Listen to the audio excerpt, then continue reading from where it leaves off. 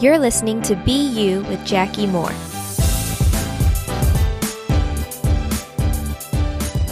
Hey y'all, welcome back. We are going through Psalm 139. If you haven't been listening, if you're just now kind of jumping on, that's perfect. We are in Psalm 139 today, and we're going to start with verse 13. Before we get started, though, I just wanted to take a second and to just acknowledge the fact that there is stuff going on in the world right now. I'm not on social media a ton. I mean, I'll get on and I'll maybe post something really quick. All of the blog posts that we post are actually automatically drafted out, so I don't even get on whenever I post those. But I have heard of a couple of things happening over the past week that has really just made my heart kind of heavy.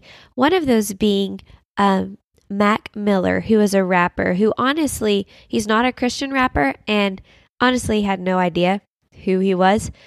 Brandon knew who he was. He kind of stays a little more current on the social events and the pop culture, which is kind of funny to think. But he's kind of more up to date on that. And Mac Miller was a rapper who overdosed. And I'm not sure. I asked Brandon, I said, well, was it an intentional overdose?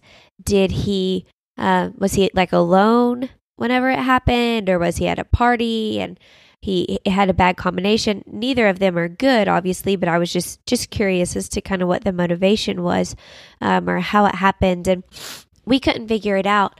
But just hearing about that made me just so sad and so heartbroken for just the hopelessness that he must have felt, to put himself in that situation where that was his best option in his mind. And then I think about too, I saw a lot of memorials and pictures with September 11th, the anniversary being a few days ago, and just going back in my mind to that time, and just I can be pretty empathetic and really put myself in people's situations, and I sometimes almost have to stop myself from that, because I can just put myself almost in the situation of the person in the Twin Towers on September 11th, trying to figure out what do I do here when this building's on fire and I see people jumping and I don't know what to do and this is going to collapse. And just again, the hopelessness felt that they must have felt in that moment is honestly overwhelming for me right now. And I know that there's a hurricane going on. I don't think that it has made landfall yet, but I think it's projected to in the next day or a couple of days. And again, just like in that moment, there are going to be some people that they probably are going to feel hopeless. And I cannot imagine a worse feeling than hopelessness. I mean, when all hope is lost, it's terrible. And so I just want you to know that all hope does not have to be lost in Jesus. Because of Jesus, there is hope in every situation. Now, this doesn't mean that every situation is going to be perfect. This doesn't always mean that we're going to be protected from the hurricane, or that someone that we know or love, or that we ourselves wouldn't be in a situation like a building burning down. But ultimately, our hope is not in circumstances. Our hope is not in this life. Our hope is not in our ability to live to be 90 or 100 years old. Our hope is not in our marriage. Our hope is not in our kids. Our hope, rightly placed, is in Jesus. And when you think about the fact that we can do that we can hope in Jesus, it's really mind-blowing. And so I just want to take a second, I hope you will with me, and just say thank you. to God. I'm just going to do a quick prayer, and, don't close your eyes if you're driving, but just pray along with me. Lord, thank you that we can have hope in you, Jesus, that we can have eternal hope in you, even in the midst of a broken world that is really messed up. Thank you for the hope that we have in you. In Jesus' name, amen. All right, we'll go ahead and dive in. I know that was a really long intro, longer than normal, but we'll go ahead and dive into 13, and I'll start reading there. Psalm 139:13. For it was you who created my inward parts. You knit me together in my mother's womb. 14 says, I will praise you because I have been remarkably and wondrously made. Your works are wondrous, and I know this very well. So this is kind of a total shift from how I started this with hopelessness, but God, the you here, when this verse says, for it was you, the psalmist is talking to the Lord. For it was you, God, who created my inward parts. You knit me together in my mother's womb. This is a verse that can be used often whenever talking about the pro-life, pro-choice in that movement or in that, area. This verse is often pulled. And I think, I understand why, because this says God created us in our inward parts. God knit us together in our mother's womb. And I believe that. I think that as soon as conception happens, that God is forming us. And if you even skip down to verse 15, it says, my bones were not hidden from you when I was made in secret. When I was formed in the depths of the earth, your eyes saw me when I was formless. And so at first, that last part, or that next to last part, when I was formed in the depths of the earth, I thought, what does that mean? In the depths of the earth. This is a little confusing, but I prayed about it, and Brandon pulled up a different translation, and basically what it's meaning there, what I think the psalmist is trying to communicate, kind of goes along if we think about when I was made in secret, when I was formed in the depths of the earth, or when I was formed where no one could see, where no one else knew about it, deep in almost secret, right? That's the word that keeps coming to mind. So what this means is that even before your mother knew that she was pregnant with you, God was creating you. God was forming you, and God had a purpose.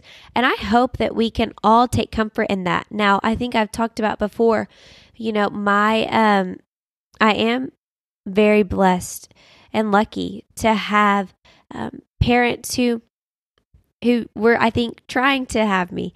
It's kind of weird, honestly, as that is to think about, my parents trying to have me. We won't go down that path, but they were praying for a daughter and or for a son or a daughter. They got a daughter and then they got a son. But I think that it would be naive of me to think that everyone listening also has the same mindset. That I don't think that everyone listening was maybe made or told that they were excited whenever their parents found out that they were pregnant.